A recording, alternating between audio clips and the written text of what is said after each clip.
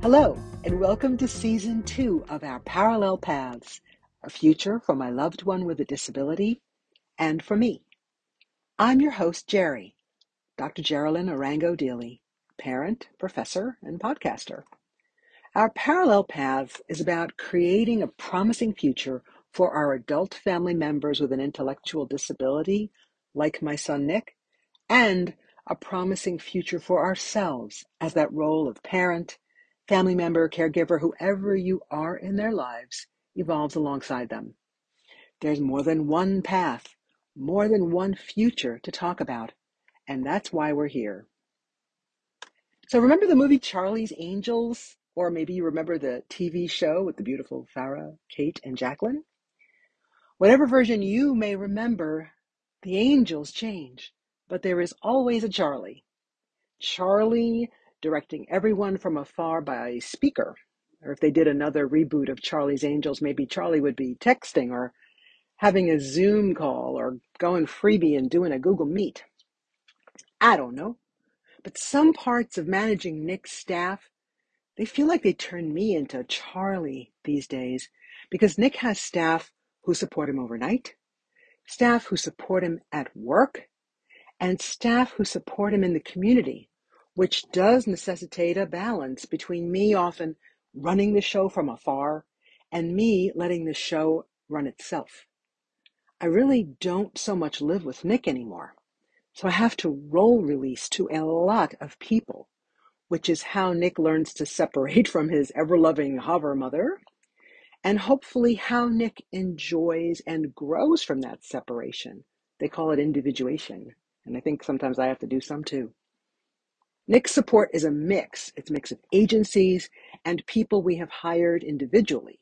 So sometimes running the show means talking to a job coach at Nick's job, but also texting the head job coach who filters information to Nick's team of coaches. Oh, and I have to email HR to let them know what's going on. Running the show means texting with the overnight staff because if they are in the house, I'm not supposed to be. But it also means getting back to the condo where Nick lives, a little early on a Saturday morning to touch base with the overnight staff person who's on, as well as to acknowledge their work. And running the show means texting from wherever I am to remind the afternoon staff of what Nick might do with his time with them. Get those chores done, make lunch or go out to lunch, go to a game room, going to do some volunteer work, whatever. And it means sometimes, again, being in the condo when the afternoon staff are coming or going just to say hi and let them know that Charlie, aka Gerry, running the show from afar, Charlie's real and Charlie cares a lot. Now I could segue into another show at this point and say, who's the boss? But I'll spare you that because ultimately, I'm the boss. And so how do I do this well? Am I doing this well? And how can I learn to manage and support people better? Well, every now and then I read up on the topic of managing people, sort of what I guess I do, because it does not come naturally to me.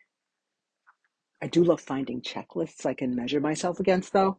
So, of course, I looked around for a few, and I found 3 that I liked and wanted to share some stuff with you.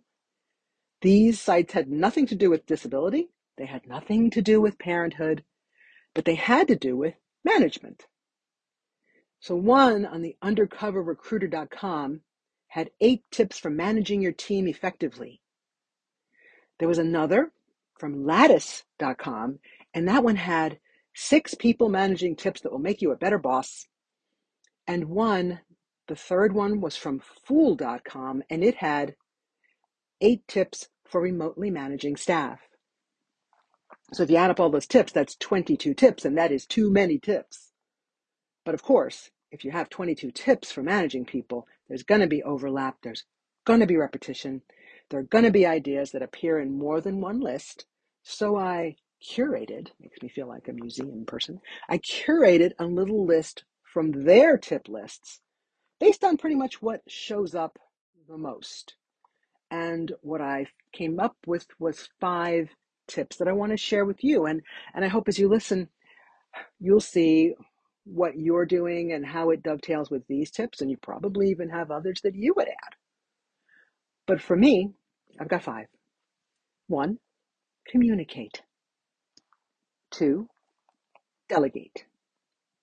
3, check in. 4, acknowledge. And the 5th, understand.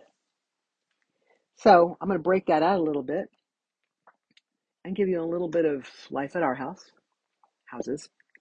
Communicate. So communicate breaks out to this: setting expectations, listening receptively, establishing ways to communicate, managing conflict, and leading by example. For us, setting expectations, I find that kind of foundational to communication, because when someone is working for my son, there are things that they simply need to do. And that is simple stuff, basic stuff, like show up on time, clock in and out using the system that is set up for you, engage with Nick, work on his goals. And so these are, as the more concrete these can be, the better, because when it's going well, you can see it happening. And when it's not going well, you have something to reflect on regarding why it's not. Listen receptively. Now, I like to listen to my staff to a reasonable extent about themselves, because, selfishly speaking, they may have more to offer than I realize. Unselfishly speaking, they may be really struggling with some stuff that I need to understand and know about and try to support. The other thing about listening receptively is it's another way for me to learn about their time with Nick, because when I'm not able to listen, I'm really relying on service notes and Nick, who tells me precious little. So listening to what they have to say about Nick can be the most informative, because there's so much when you're standing there face to face beyond words. Another element of communication is to establish ways to communicate. And so I have to broaden my definition of communicate, because I do try to see everyone face to face at least every other week, even briefly. But I find that I rely the most on texting. And so my texts, I have to be sure that we both are clear, we are findable, and that I reread my text just to make sure that I'm saying what I think I'm saying. We also rely on a shared Google Doc where all of our notes are kept. Every time a staff works with Nick, they're putting in how he was working on his outcomes and goals. And so all of the staff can see each other's postings. Another piece of communication, this is the one I don't like, but it can be simple if you're clear, is to manage conflict.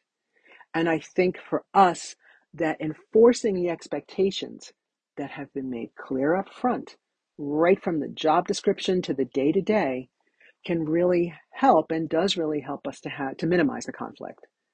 So the more concrete those expectations can be, the better. Finally, communicating is about leading by example. And when I think about that, is what example am I setting to the staff? And in this way, I hope that they see the relationship that Nick and I have. But also, when I say that, sometimes the relationship can be a little strained. And that means that I may be vulnerable. That am I able to be as vulnerable as I hope that they can be with me? Because, oh wow, today hasn't been going very well. Nick needs a break. I need a break. Can I sometimes share? And so by that example, I hope that they can share, that my staff can share as well. So number 2 of the tips is to delegate. And delegating breaks out to finding the right job for the right person, utilizing the staff's strengths and interests, and fostering interdependence. The first 2 elements kind of dovetail because finding the right job for the right person, I mean, for us, it started at the job description level, but then you meet the person and you learn more because they are now seeing how they fit and we're seeing how they fit into the expectations. Um, and so, what part of what Nick needs can this person or that person meet? And what are the strengths and interests that they meet? One of the people on our staff is a retired school teacher, so I often rely on her to help me to find those teachable moments and share them with the other staff. Like, oh yeah, you know what? He needs to be able to have opportunities to read and interpret everything. Although he's not a great reader, he can read. How do we make those moments teachable? Whether he's looking up at a menu and kind of jibing the picture with the words and just really being intentional about how much that matters. Um, Nick is not an arts and crafts person, unless he is. So it depends on who he's with, where he wants to engage with that type of activity. He's a sports guy, easy match. Not a movie or show guy, unless maybe it's the right person and they are excited about it. And that's the staff strengths and interests as well. I love when staff bring something new to the table, and I always ask, what what are your interests? What do you feel are your strengths? Because maybe we can use them. Maybe we can grow Nick's life a little bit through other people's interests and strengths. Finally, delegating is also fostering interdependence. And that is me saying, and I even have it written on the board in the kitchen, do not do for Nick, do with Nick. I'm not a big believer that we are independent, but rather that we are interdependent. And so it's okay for Nick to ask questions. It's okay for Nick to need a little quote unquote modeling, but don't assume he can't. And so when I delegate, part of it is you have to delegate the pieces of what Nick is doing back to Nick. Because he'd be happy to let you do much more for him than he really needs. 3, 4, and 5, check in, acknowledge work, and understand. So going back to check in, there's the individual check in and the group check in. And the individual for me right now is the talking along the way, is the meeting up every 2 weeks and just checking in. And the group for me is a stretch goal. A live meetup with more than one person at a time, or maybe a Zoom. These are on my bucket list because I need to brainstorm with people and let them brainstorm with one another. These are people who go with Nick to places I don't go and may know things about him that I don't know as much about. The other reason to check in for a group as a group is because sometimes it's just nice to see each other. Sometimes you check in when there's not a problem or nothing to solve because that's community. Number 4, acknowledge their work. And so praise, great job. Or realistic praise, something more targeted. I love the way you helped Nick to try out something. Gratitude. Throw in a thank you for a nice shift. Have a great weekend. Treating people like people, you know. Um, Constructive criticism. It's kind of like putting what needs to be worked on in a sandwich. Something that you did, something that we need to do better, and something else that you did quite well. That's something from my elementary school teaching days. Acknowledging work through compensation. I gave one of my staff a raise the other day, and I really enjoyed doing that. Unfortunately for the others, they are already at the max level, so when they move it up, I guess I'll give them another raise. But the other piece of it is the other elements of acknowledging the work. And I hope that's enough until more money comes. And the other thing is in acknowledging work, there's these moments where I want to get to a point where I can take their advice, that my staff has things to share with me, and that we need to have a mutual trust, that they trust me to give advice, and I trust them to give me advice. Because again, they are doing important work and they may have new things to share, and that matters, and that should be heard. Finally, understand. Huh. Practicing patience and empathy because staff has bad days too. And a sick day where you really had a plan and they called in sick and you're just like, oh, seriously, today?